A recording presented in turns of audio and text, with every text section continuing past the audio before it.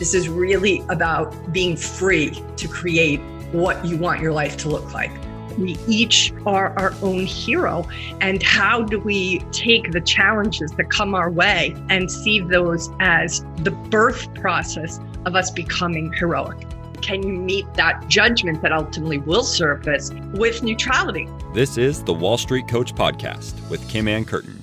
Welcome back, everybody, to the Wall Street Coach Podcast. I am very excited today to have an author who I am meeting for the first time. She's like my new favorite author and a former sister from New York City, Michele Wucker. She coined the famous term, which you have probably heard, the gray rhino. And that is in reference to obvious, probable, and impactful risks. Michele is first of all, her writing is amazing. I read all the time, and her book is without any jargon, but incredibly deep and incredibly eye-opening. Her newest book is actually called You Are What You Risk. And I can't say enough about how important this book is for every trader to read, but honestly, I think for every person, because this is going to show up in your personal life, whether it's your health or in your business and or around choices by way of real estate decisions, by way of family decisions, by way of every interaction. The knowing and understanding your own risk profile is going to make a big difference in all the relationships you have. So I'm going to finish reading her formal bio, but I'm very excited to have you here today, Michele. Thank you for being here. Thank you. Now I don't know how I'm going to live up to that amazing introduction, but I'm looking forward to it. You will undoubtedly live up to it. So I just want to speak a little bit about your other books, because You Are What You Risk actually came really out of her first book, The Great Rhino. Is a bestseller, How to Recognize and Act on the Obvious Dangers We Ignore. And if you have the time, I can't recommend enough viewers and listeners, please watch her 9-minute TED Talk on the Great Rhino, because in it, she really articulates how the concept of a black swan, which, we all heard about when that book came out, is actually sort of, in my opinion, kind of gets all the attention when really it's the gray rhinos that are the ones that we should probably be much more familiar with. So bottom line is China's leadership actually has used to frame and communicate its entire crackdown on financial risk thanks to her book. Her book is actually sitting, how do you say his name, the leader of China's name again? Yes, her book sits on his desk, for crying out loud. And this metaphor has actually moved markets, shaped financial policies, and it's made headlines around the world. It also helped frame the warnings way ahead of the global pandemic with COVID-19. And this is a very sexy piece of news. It inspired the lyrics of the hit pandemic pop single Blue and Gray by the mega band BTS about depression as a gray rhino. 2 million views for Michele's TED Talk. That was done in 2019 about the Great Rhino. And also Michele is the founder of Chicago-based strategy firm Gray Rhino and Company. She draws on 3 decades of experience, first as a financial journalist and then as a media and think tank executive. She's been honored as a young global leader of the World Economic Forum, and she's also Guggenheim Fellow. She's held leadership positions at the Chicago Council of Global Affairs, World Policy Institute, and International Finance Review. She's a sought-after media commentator on the COVID-19 pandemic now, so we're very lucky to even get to have her here. Michele, tell me, what did I not include in your amazing bio?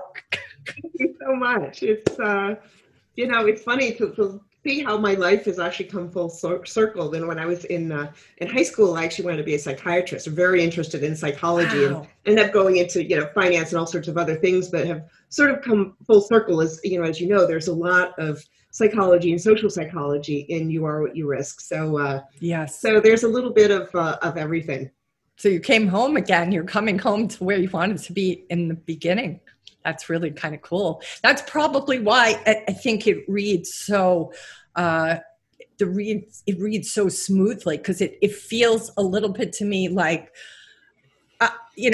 not in self-help, like in the sense of like, I was able to self-help myself by looking at the way you describe things. And I was like, oh, do I do that? How am I experiencing this? I'm learning how to become a day trader. And because a lot of the clients I work with now are day traders, I'm looking through the lens of how is this going to benefit them? Never mind how is it going to benefit me personally. So it really reads so smoothly, even though you're talking about some big concepts. So tell us how it came about, where it came from with your focus on this. Well, as you know, the gray rhino came out of the difference between the Argentinian and the Greek debt crises, where Argentina had a chance to do it in a little more orderly way, and they didn't take it. And Greece, it was still messy, but they actually sat down, Greece and its creditors, and they avoided a much bigger chaos. And I was one of the early voices on the Greek debt restructuring, coming out and saying, you've got to take a haircut, you've got to do preemptive restructuring, or the euro and everything else is going to come down. And right around the time that Greece and its creditors found an agreement in 2012, I was sort of wrestling with some personal things. I'd been running an organization for about 5 years, and was thinking about what I want to do next, where I want to go, and hadn't been writing for a while, and realized I needed to do that. And so the question in my mind was really, what makes the difference between a Greece and an Argentina? A company that sees the big scary thing coming at them and does something, and a company or country that doesn't, and they just let themselves get flattened.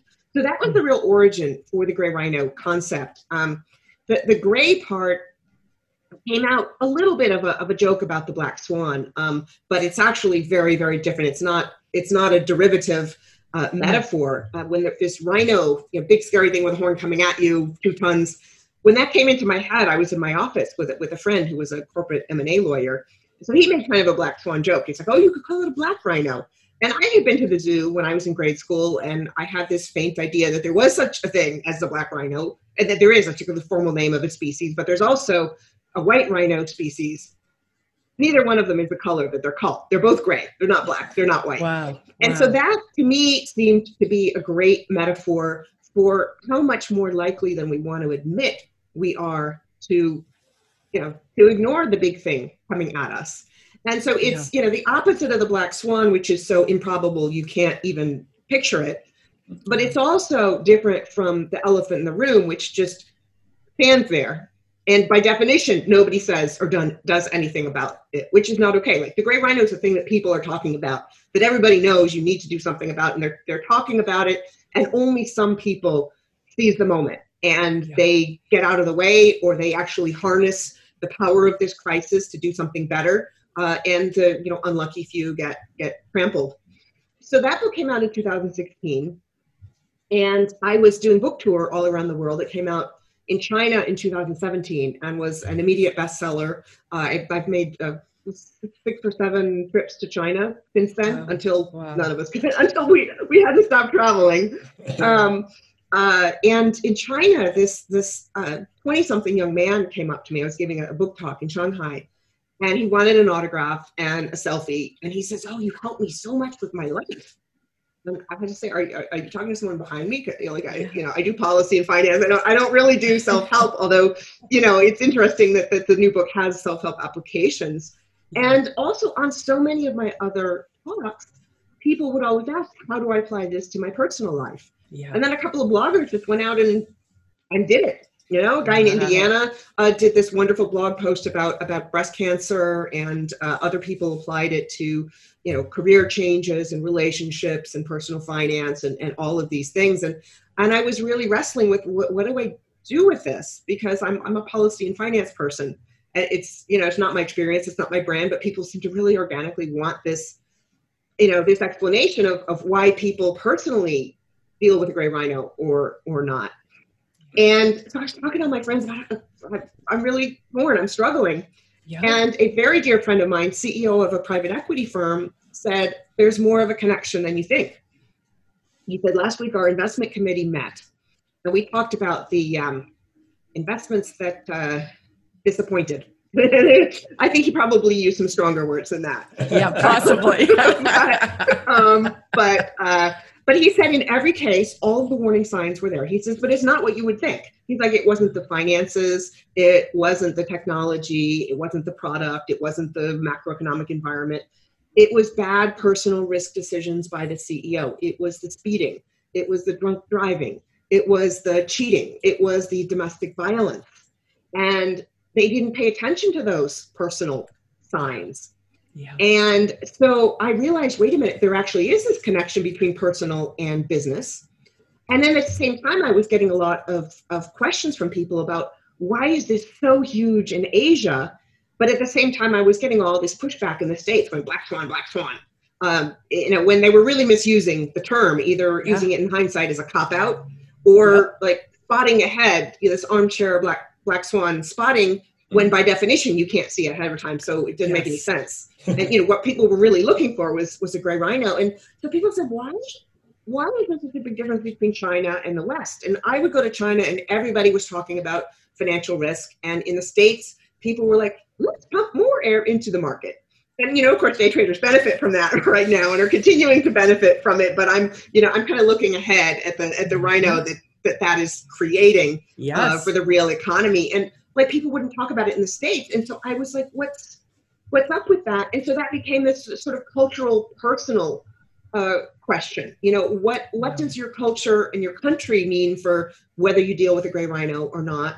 And what does your personal attitude mean for dealing with the gray rhino? And so the book actually looks at this feedback loop among the three, which is a very risky thing to do because publishers like, the self-help shelf or the current affairs shelf or the business books shelf. And I just didn't feel I could address it adequately by not addressing all three. And so I guess, if you think about it, the thrust of the book really is a business book, but, as you said, there's a sort of a self-help aspect. There are certainly some policy and global relevant things, and it all works together. Yeah, I'm so happy that you were true to that, working them all together, because I feel that sometimes publishers are limited in their perspective. And I see who we are as people as a cobweb as how we show up in business. They can't be separated. And that, evidence of that colleague of yours who saw that these companies that blew up, that there were these signs. And, that's why maybe we're going to create the new topic, Michele. We'll tell publishers that we have something here, that the personal is what shows up in business, and they just got to get, kind of up with the program. Because I think we are seeing something that needs to be looked at that isn't paid attention to enough. Absolutely. And, doing the reporting for the book, I had an experience that I've never had before. Before A Gray Rhino, there were actually two other books, much more policy focused. And with this book, people I was asking questions about were saying, I've never heard these questions before. And I'm learning so much from the questions you're asking me. Like the interviewees were learning from the question as much as I was learning from them, and readers will learn from them. And, some of them saying to me, this is just really, really important stuff.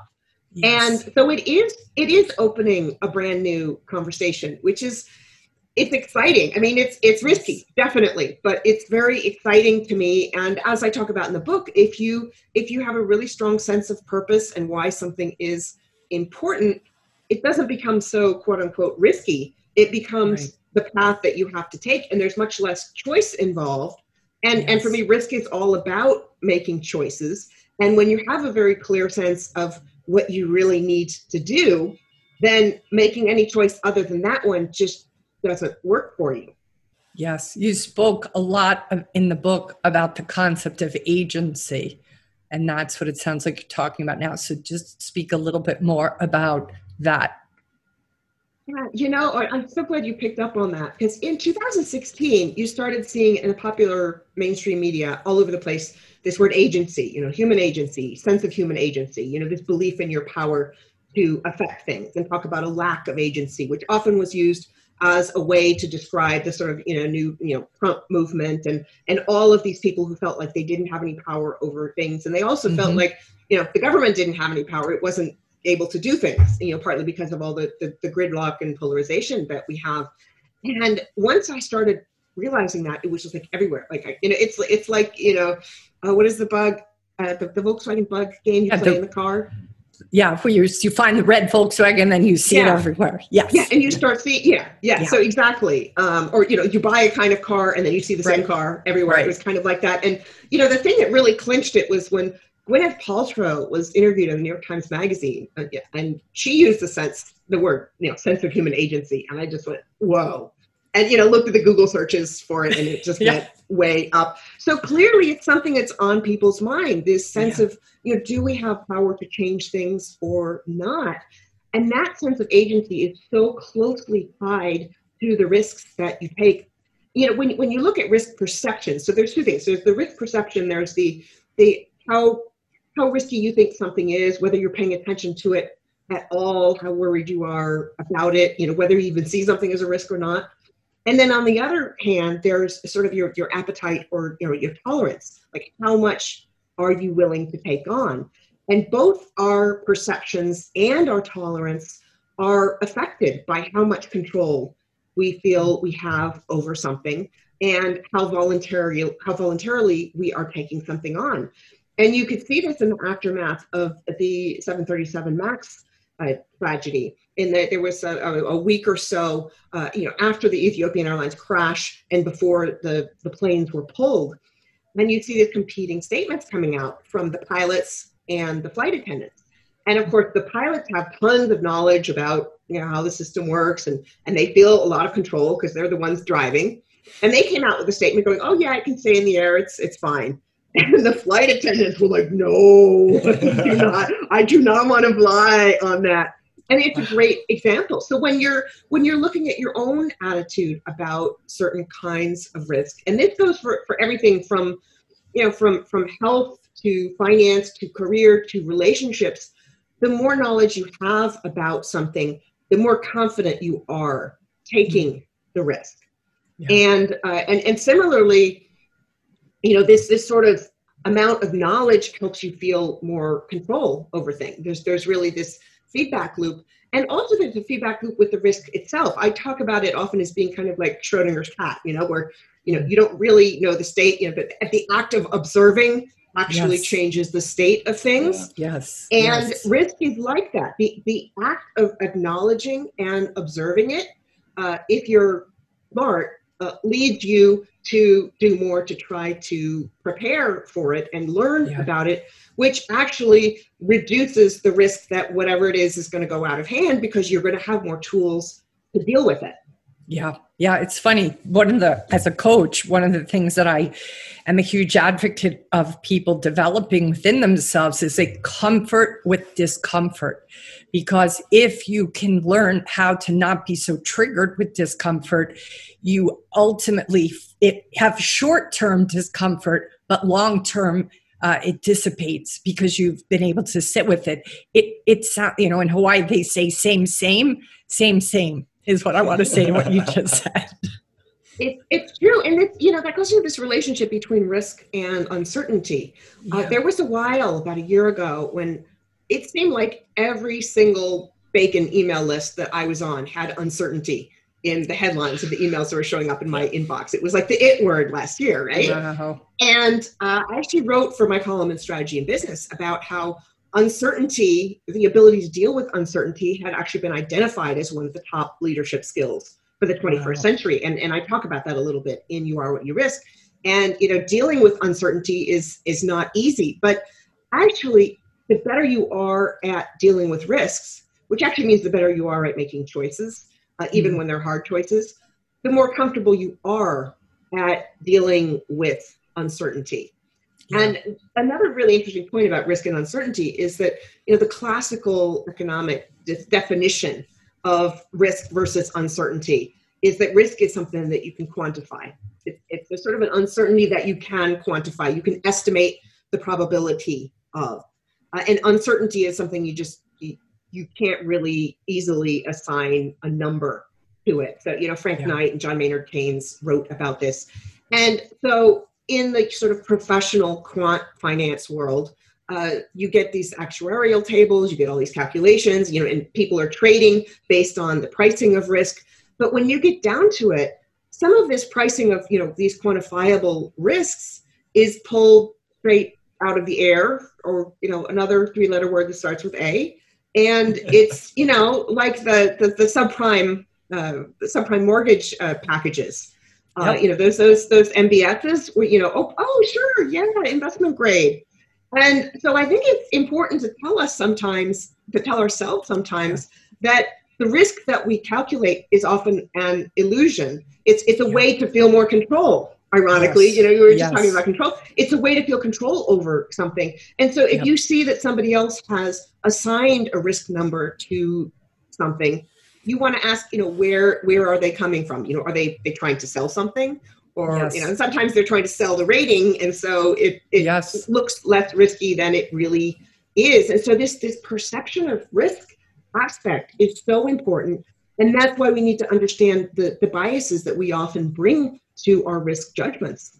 Yeah, I've heard that often about the quants, that, everybody thinks, oh, it's so impersonal, but that those numbers are still being fed into those algorithms by human beings. And human beings are not going to be robotic, no matter how much we may be a left brainer or a type A, we're still human, and we're going to have a perspective.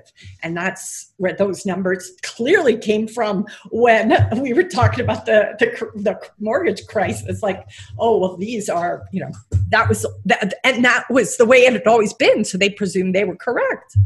It's true. And with algorithms, you hear about this with the controversies about, algorithms and facial identification and things. Well, those algorithms are fed underlying information, which is based on human biases. And so the algorithms often amplify these human biases. And so that's, it's actually quite concerning when you look at rating. And, I forget the latest numbers, but, the percentage of trades that are done algorithmically, this high-speed trading is quite astonishing. And it seems like it's getting bigger and bigger all the time, which means that there are all these trades, these market movements out there that are affected by human biases that are like so far deep into this algorithm that sometimes we don't even know what they are. Yeah. For sure. Because our audience primarily are day traders, what do you feel would be the most shocking thing that your book would have to teach them? The most shocking. There were so many things that were shocking to me. And I guess there's like the most shocking and maybe the most important message. But the thing that was most shocking to me was the physiological side of things. That if you eat spicy food, there's research that shows that you're going to be more risk-seeking a few hours afterwards. Yeah.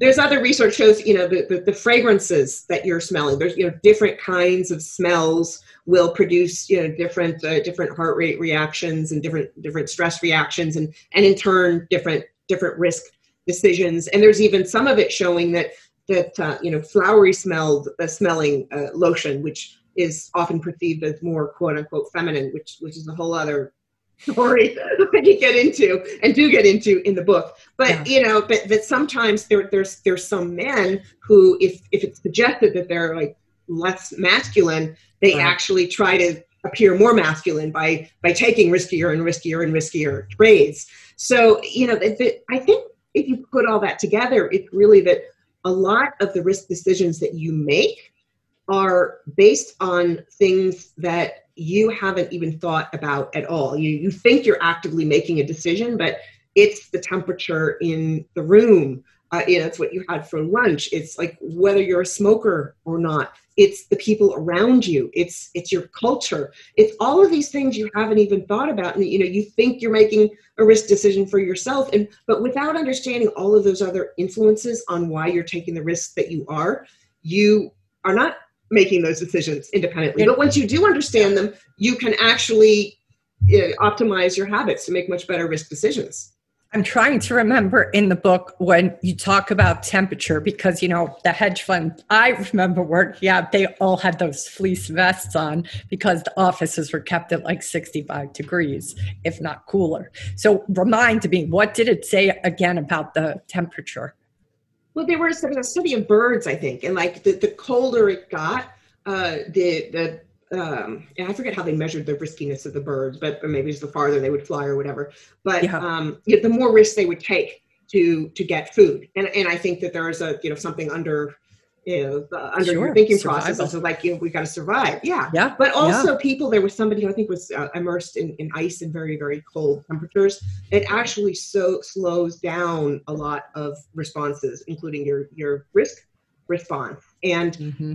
I've also heard that they keep offices cold when there are a lot of men, because men are expected, well, not so much as they used to be, but they were Yeah. always expected to wear suits to work and have Right. like several layers more clothing on than Right. women. And so there's two things. There's one that sort of physiological response to cold, but there's also, it depends on whether you like cold or not, because your Hmm. comfort Right. level also is Right. important, and you want to be comfortable enough that you're not stressed and making bad decisions, but you don't want to be so comfortable that you're not reaching and making that stretch goal and making Yep. decisions that are out of your comfort zone. Yeah, yeah. And so you started to say surprising when I asked you about the most shocking. What was there another piece to that you were going to speak to? Surprising and or important, I think was the word you used. Just supposed to be important that the thing that I think day traders should take away is that you want to do a deep dive into why you're making the risk decisions that you are, so that you're not led astray. There's a lot of research showing that at the top of markets, that's when you see a lot of retail investors participating. And we certainly saw that with the mortgage-backed securities and things. And the bankers are talking about, we're spreading risk, as far as we can, and we're democratizing the markets. In fact, I remember it must have been like 1999, 2000. It was the height of the dot-com bubble. And that was the last time I heard so much talk about democratizing markets. And, I was a financial journalist by then, and a lot of my friends were getting poached from one financial site to another. And, at, wages that we just couldn't even imagine as journalists. And one friend got one of those jobs, and the mission of the site was to democratize finance. And I worry a little bit about, democratized finance means push the risk off on the little guys. Yeah. But we have this very, very interesting dynamic right now, this sort of, David versus Goliath, now that we've got social media and all of these new influences on mood. And those are changing the trading dynamics in ways that, a lot of my professional finance friends don't understand. And yes. I don't pretend to understand. I mean, I don't think anybody should claim to pretend to understand it, because it's so new. But you're seeing different influences on which directions stocks are going. Yeah. Gosh, if I think about what you just said, Michele, in your book, you talked about the people that you spend your time with, right? So if I think now, your book, I'm starting to look through your book as a new lens on the world. And what I'm seeing right now is GameStop. Part of that momentum is because of that cultural aspect of, we're going to show the man, right? Whether they were right or wrong, but that cultural, everybody's in it with me, right? That probably was a big part of what your book speaks to around the people you're spending your time with. Absolutely. And also a phenomenon in the book that social scientists call risky shift.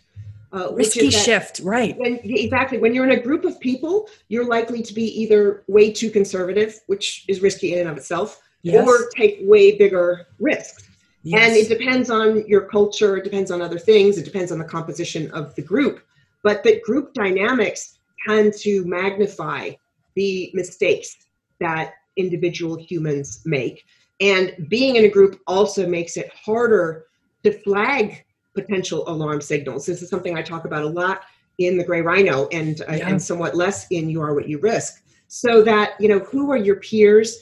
And if you don't have that chatty best friend in there, the Aquafina character in Crazy Rich Asians who's saying, don't wear that red dress. Right. If you don't have that person who's going to tell you the things that you don't want to hear, well, do your damnedest to go out and find one of those, and make sure that the sources that you're looking at come from a variety of places and a variety of perspectives. Really open up your perspective on the world, so that you can see different possibilities, so that you're open to and aware of risk factors that you might not have been aware of. But that also means that you'll be open to opportunities you might not have been aware of. Yes, for sure. God, Aquavina's character in that movie was the best. I mean, that was it. I just thought everybody needs to have that kind of a person in their lives, because she just was a truth teller repeatedly. The other thing I'm thinking too right now is that what your book is actually an incredibly self-serving argument for why it's so important to be a participant in diversity. Absolutely. And this goes into, it is something I went into in The Gray Rhino as well, that, if everybody around the table comes from, the same boarding school and the same age and the same background and the same perspective, this groupthink phenomenon, this inability to see alternative perspectives gets that much stronger. And it's particularly a problem if a company doesn't have people who can relate to their customers or their investors. And another interesting thing, I go into this in the gender chapter, is that when you have a mixed gender or other mixed demographic group, people actually do think a little bit more about the kind of risks that they're going to take, and you come up with smarter decisions. I challenge in the book this idea of, risk averse versus, risk seeking, because this idea of risk averse is all things being equal, and all things are rarely equal. There's some research that actually shows that women are more willing than men to take social risks, like, speaking up. And I think it's partly because we've had more experience speaking up in situations where it's really hard to speak up, where you're the only woman in the room. You hear about this heap heating phenomenon, where a woman has a brilliant idea and everybody ignores her. And then 5 minutes later, a guy says the same thing and everyone says, exactly. Women are a lot more experienced dealing with rejection, with not being rewarded for doing the difficult thing, which means they've got actually a much more developed risk muscle. Or talking about millennials in the market, I talked to this really wonderful financial advisor, Dennis Nolte, who works with a lot of millennials and has a background actually in psychology, which I think is why he's so insightful. But he says, well, if you've got a student loan that, you're paying close to 10% on, and the stock market is looking really toppy and everyone's worried about inflation and the Fed increasing rates and the possibility of things falling and volatility much higher, and all the predictions saying it's not going to rise as much as it's going to, and you've got a clear 10% implied return by paying down your student loan, well, doesn't that kind of make sense? And if you don't have a rainy day fund, does it really make sense to put half of your savings into GameStop or whatever? And I hear stories like that of millennials having, $50,000 in savings and putting half of it into something very, very risky, very, very volatile, not a diversified portfolio. And it scares me. It really does. Yeah, for sure. For sure. And what would you say informs that comfort, or, perhaps inappropriate discomfort with taking those kind of risks? In addition to just the people around them, there's other factors, and just get into some of them a little bit for people, for those who haven't read the book yet. Well, I think part of it is your underlying personality. And I met this really amazing psychologist, Jeff Trickey, in the UK, with his company is called Psychological Consultancy, in this cute little town, Tunbridge Wells, an hour's train ride south of London, that I was lucky enough to go and visit. And they developed something called the risk type compass, which is based on a lot, years and years of social psychology research and psychometric tests, which are a whole other controversy I'm not going to go into. You got to use them right. They're useful up to a point, but if you abuse them, they can be used wrong. But I think there's a lot of use for this risk type compass that looks at how impulsive or methodical you are in dealing with risk. And then on the other pole, how anxious or calm you tend to be in face of risk. And then there's some points in between. And those personality traits a lot of them are innate. And they'll actually shape how you respond to certain experiences, like a shock. And those are really important. And knowing yourself is hugely important. And, you need some good introspection and reflection here. There was one woman he talked to who was very disappointed with the results of her test because she wanted to see herself as more adventurous and carefree and risk taking.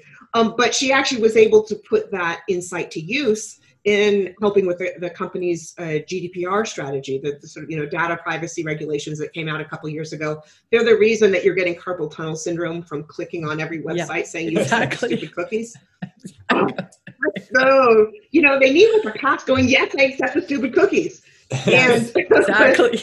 But if you don't follow those, you get all sorts of fines and things. And so she took it upon herself, and she was a very methodical kind of person and very attentive to risk, and she actually made sure that the company was prepared. This was a company in Europe, and so when you understand your strengths, actually that'll help you decide where you're more comfortable investing or what kind of job you're going to take. It's very interesting that certain professions have a concentration of certain risk types, but it also tells you, hey, I'm likely to go jump off the cliff. I'm gonna leap without looking.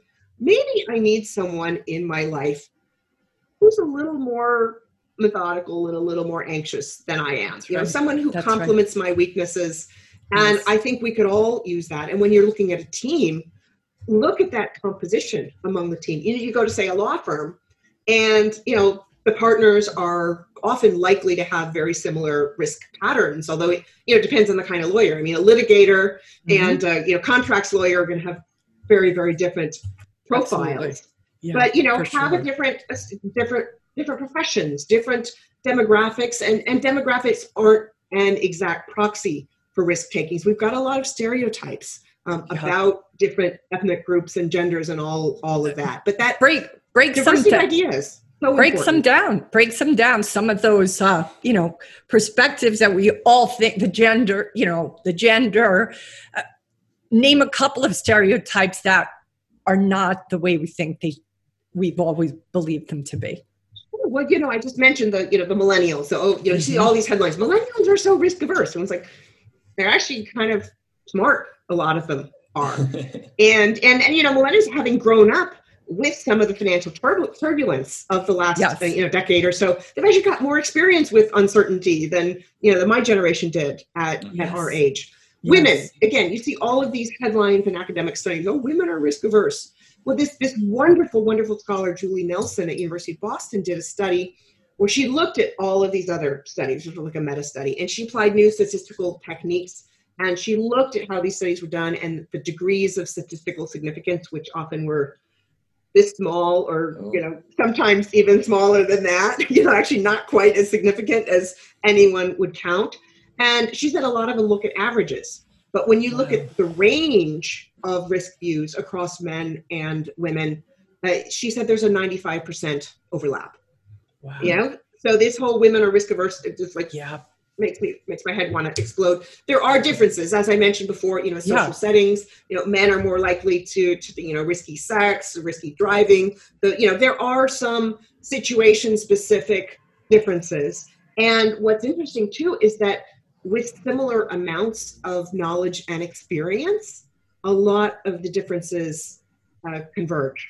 Wow. So you have an inexperienced man and an inexperienced woman. The inexperienced man is much more likely to do the leaping before looking. And, the woman's going to be a little bit more, measured and thoughtful and make a better risk decision. And there's something called stereotype threat, which is that in many situations, we'll take the kind of risk decisions that we think we're supposed to take, as opposed to what we're comfortable taking. So there's a sort of risk dysphoria, you might call it. Yes. And, it was very interesting. I had some friends who were beta reading a draft of the book.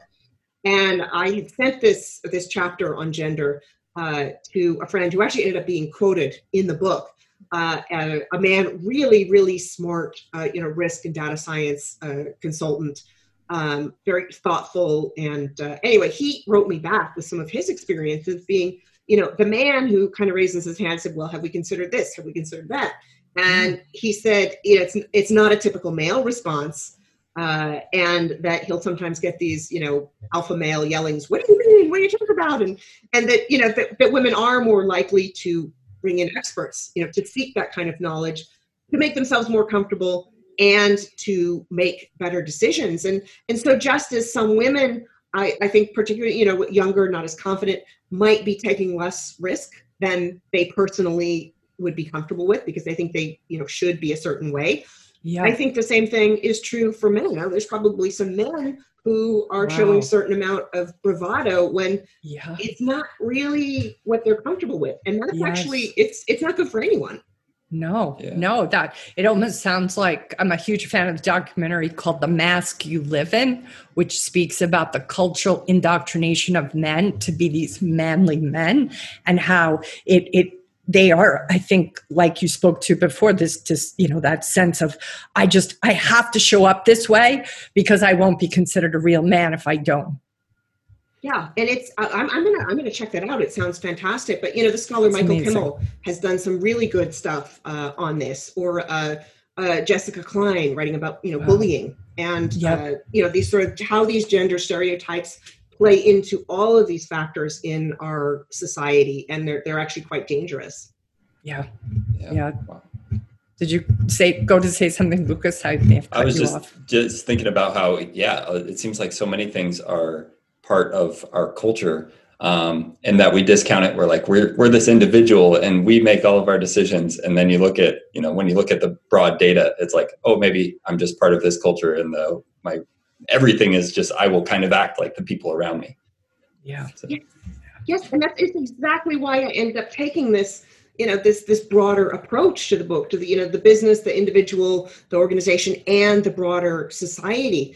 There's a chapter in the book about risk differences by country. Mm-hmm. And I was just fascinated by a lot of stereotypes that Asians and Westerners have about each other are completely out of whack. And, there was an experiment it was like a financial risk experiment where both the Americans and the Chinese students thought that the Americans would be much bigger risk takers.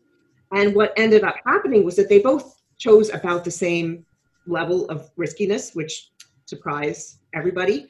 But when they looked at the perceptions part of it, the Chinese actually didn't think it was quite as risky as the Americans did. So they perceived the risk as being less. And so actually, their risk tolerance was lower. Like the amount of risk they were willing to take was lower because they just didn't think it was as risky in the first place. And, the Americans, yes, they were riskier, but it ended up at the same point. And it shows how risk tends to be it's almost like a room full of funhouse mirrors. And when you start looking at it and, the more aware you are of a risk, the more likely you are to do things to deal with it. And the researchers looked at their theory about the difference for this was something called the cushion effect, which is that in a collectivist society where you feel that there's a social network or that the government will step in and solve a problem, you're more likely to take certain risks. It's why, when I go to China, people will, people just despairing. They say, my parents want to buy this overpriced apartment in Beijing and I'm worried about it. But they think, the government's not going to let the market crash. When, in fact, the government has been trying very hard to kind of slowly rein in the property market. And, it's not always true. You go to China and there's, they don't have as big of a social safety net actually as we do, which is also a paradox because, that's not what Americans would, associate with the structure of the Chinese economy. And so, whether you feel like you have a fallback or not is hugely important. There was an article I saw a couple of years ago about social entrepreneurs being mostly rich white kids because they've got friends and family money and they've got this network to fall back on. And there's tons of people who are not, upper middle class and wealthy white kids who've got really great ideas for saving the world. What if we could channel the capital to them to be able to take those sort of risks? Or you look at education. It's the biggest financial risk that most people take, and you take it really early before your risk brain is completely, formed. Yes. And, so that, I think that goes into a lot of the debates we're having right now about student loans and things like that. Yeah, you talked about that in chapter 6, gender risk and stereotype threat, where you spoke specifically to this group of women founders who had to have a man in the room to raise VC money. Talk a little bit about that. That was very amazing. It was really powerful. Well, I sat down with Genevieve Tiers, who's the co-founder of SitterCity.com, which she recently actually sold. And she's a couple years ago, Entrepreneur Magazine named her the woman who raised the most amount of money in Illinois. And she's an amazing, dynamic person, very supportive of women entrepreneurs. And we talked for quite a while. And she told me that story. She was in a room with about a dozen top CEOs and founders in Chicago, and they were sharing among themselves as it was crazy that they had to have a man in the room in order for VCs to think that they quote unquote took enough risks. And I mean, her chief technology officer was the man who later became her husband. And, so she had someone, who was there and who of course said, she's the one who's really driving this. But there are lots of those stereotypes across the VC industry. And there's a study that I cite of people who looked at researchers who looked at measures like, how many loans people took and how much investment they did and all these, risk measures. And they said, actually, women are not more risk averse, that word that I hate, than men. And they actually said that in many cases, women founded startups are more likely to succeed. So it's a matter of risk savvy, risk wisdom, and not risk aversion. And you think about like all the money that's being just left on the table because VCs are not making these better business bets. Yes, I hope you're listening, you VCs out there, because you need to hear this for all women's sake, because they are the ones who I do feel want to change the world, and they're not going to be able to do so if they don't have the ability to raise the funds. Absolutely. And this judgment about who's a good credit risk is very, very complicated. And people don't often enough ask the question, what's the risk of not doing this? Yeah. That's a great point. There is that risk. That's what I often think about is the risk that we innately take when we don't make a decision or we choose not to do something. There's inherent risk in that. Could you expand on that? If I could quote my favorite band when I was in high school, Rush. Sure. Choose not to decide. You still have made a choice. Love it. We're going to the rock band today, no matter what. All right. My favorite quote, that I say this already, is time management is risk management. Talk a little bit more about that. Absolutely. The choices about what you're going to do with your time, with your life, are so important. I think over the last year, a lot of us have had this moment, like, what if I don't make it through the pandemic? What am I doing with my time? And of course, the options of what you can do with your time the last year have been a lot more limited. Yeah. But it's led a lot of people to rethink what they're doing with their life. So it's time management, on a big scale life choices level, but it's also on the micro level. This young guy came to a workshop that I did on the Gray Rhino method, how to use this 5-stage method to make better decisions and to do a better job of dealing with the obvious things that you need to deal with, but aren't getting solved. And he said, I have such a big problem with time management. He said, I'm just not good at it. And that's my Gray Rhino. And he started talking about it. And I said, well, what have you been trying to do to deal with it? And he said, well, I made an app. And he said, because none of the apps out there were really doing what I wanted. And he said, but it's funny, when I'm working on this app, I'm just really focused and we can move forward with it. And that occurred to me. I was like, time management is not actually your problem. It's actually what you're doing with your time on a much bigger scale. It's like, if you're doing something that you love and that you're good at and that people want, then you're much more likely to be using that time wisely. Yeah. And that just really struck me. And, you know, I think it was Genevieve Pierce again who talked about mothers becoming really good risk takers because they had to make those choices with their time, with the, you know, juggling childcare and all these other things, which, you know, we've seen all the stories about, you know, women dropping out of the economy because of the pandemic. So that's a whole other ball of wax to talk about. But it's true that every single choice you make during the day, whether it's how to use your time or anything else, really is a risk. Are you wasting that time? And when you start thinking about your mortality, that question becomes even more important. Yeah, absolutely. There's another part in your book that I just wanted to speak to. I'm just looking through my notes here to just get it up here, where you talked about these 5 categories: inherent and enduring traits, transitory internal states of mind, physical states, activities, effects, roles, and evaluations of these traits.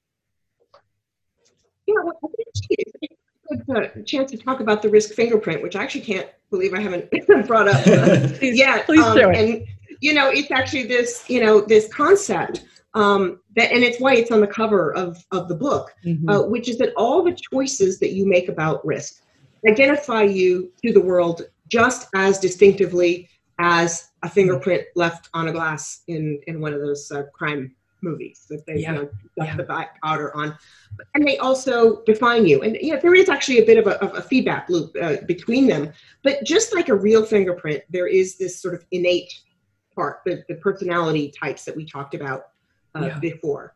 And those are, you know, genetically fixed. They're very, you know, they're hard to change, you know, which is why detectives use them. But then there are the experience you've had. You know, you cut your finger and that's going to indelibly change your fingerprint because there's a scar. And the experiences that we go through shape our risk relationships. And what's interesting about that is that they don't affect everybody in the same way. You know, some people will go through a jarring, harrowing experience, which also it's often something that's unexpected. It's not a matter of risk taking or, you know, it might be the result of a bad risk choice, but often it's just something that comes out of the blue, you know, a civil war or whatever. And some people go through that and they realize if I got through that, I can get through anything. And they become much more comfortable with risk. And there are other people who shy way back from it. There's a company in Central America. I talked to the CEO, who's a 40-something, recently named fourth generation, I think, CEO. Wow. And the older generations were very concerned with preservation of capital. Why? Because during the civil wars, they lost 75% of what they had because the government seized it. And the younger generation was much more concerned with things becoming obsolete and the company losing the value that way. And I actually, you know, helped him to see that having an open discussion about risks and why people felt the way they did about risk helped kind of, you know, break open that logjam of the different generations wanting different things. So there's that experience that affects your risk fingerprint differently depending on you know, who you are, and also, you know, your generation, where you are in life. You know, even, you know, in investment advisors say, okay, well, when you're young, you can afford to be much more aggressive. And when you're older, then, you know, you may actually have a bigger cushion and, you know, you've got room for more aggressive investments, but you also want to preserve a certain amount of income. I mean, right now it's hard with income investments because bonds aren't hardly paying anything at all. But that, you know, that where you are in life, your experience, your peer group, you know, somebody who's, you know, like the millennials I was talking about before, who've gone through a lot of uncertainty in the world around them, are going to have a very, very different point of view from people who didn't go through this. But there are also like habits and the things that you do. Going back to the fingerprint, you know, if you're doing manual labor, you've got calluses on your hands. You know, it's going to look different from if you use that soft feminine smelling lotion and keep your hands soft. And actually that sort of ongoing habit of looking at your risk fingerprint and what you can do to change the circumstances is so powerful. And that involves, you know, surrounding yourselves with the right people, as I talked about before. It also involves, you know, what does it take to make you feel more comfortable in a certain situation? Yeah. And for some people, tons more information really helps. Yeah. And for some people, they just get overwhelmed and freak out. Yeah. So understand what makes you comfortable with it. And then, look at your circumstances and look at this portfolio of risks across your life, your career, your relationship, your health, your finances, your, sort of ethical stance. You probably have very different attitudes in each of these buckets. And if you're looking at all of them and you want to do something really risky in one bucket, it probably makes sense to find ways to create a sense of security in one of the other ones. And if you're at, 5 on a scale of 1 to 5 in all of your buckets, you might be on the risk burnout scale. So, but this mindfulness is such a huge and powerful tool, being aware of your risk fingerprint, and then exercising risk empathy, understanding the risk fingerprints of the people around you, whether it's your team or your employees or your investors or your family. Yeah. That also, because the people around you affect your ability to take risk, that also affects you. If you if you understand what makes them more comfortable, they can be there for you as well. Wow. Yeah. Yeah. How would you recommend somebody does identify their risk fingerprint? Is there particular steps you recommend they take to begin with if this is the first time they're even hearing this concept? Sure. Well, there's of course a lot more about it in the book. Mm-hmm. But one of the first questions you ask yourself, okay, what's the biggest risk that you ever took? People love that one, and it usually kind of really gets people thinking for a while, and it really surprises people. How about you, Lucas? Can you think of it off the top of your head? No, I'm not sure. Probably moving away from home, like to, Los Angeles. That was a pretty big risk. Not having a job. That was fun. Because the moving and the not having a job on top of each other. Yeah. That's amazing. What was your answer, Michele, to that question when you posed it? Oh goodness. It's, I look back at life and there are so many things. I think it was really committing to writing, and I've sort of retaken that risk in different ways throughout my life. But when I finished graduate school, I was a reporter first for Dow Jones and then an analyst for International Financing Review. And, I was paying back my student loans, and it was, it was a very good job for just out of school at the time. And the risk I took was actually neglecting to look at this risk across these buckets. So I was commuting from Manhattan to Jersey City, and a super high stress job. I mean, writing about these, trading markets all day long, trading Brady bonds, and writing a book on nights and weekends, and sort of at the end stages of a relationship whose, lifetime had probably expired sometime earlier, and just like pushing all these things, taking a huge risk with my health. And I one day started crying. I'm not a crier. And I had no idea why I was crying. Wow. It's kind of obvious right now, right? The amount of stress. And so I found this really good cognitive behavioral therapist who helped me to rate the level of stress every day and what I was doing about it. And just that action of monitoring it started to help quite a bit. And, but I kind of, that kind of calmed things down for a little bit. And then the next year I actually got sick, physically very sick, was diagnosed with chronic fatigue syndrome. And, I think now it's probably undiagnosed celiac disease and other things, and probably just pure exhaustion, frankly. And my doctor told me you have to take a medical leave from work. Wow. Which I was not crazy about, but I did. I took 6 weeks off. I went to Austin, Texas, where I had a lot of friends, and hung out. And that's where I really committed to writing my first book, Why the Cocks Fight. And I came back from that, and I was like, I could stay with this financial writing job, but you know what, if I do it, I'm going to get sick again.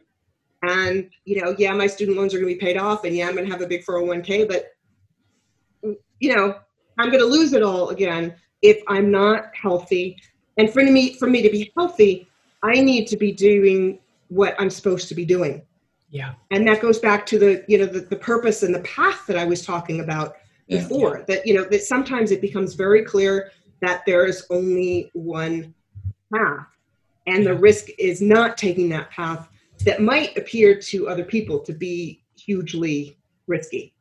Yeah, I think that was one of the most powerful things I read in your book, because I have always thought I was irrational for being this entrepreneur, from walking away from a crazy good salary in finance. And yet for me, it didn't feel at all risky, because I knew this is what I was called to do.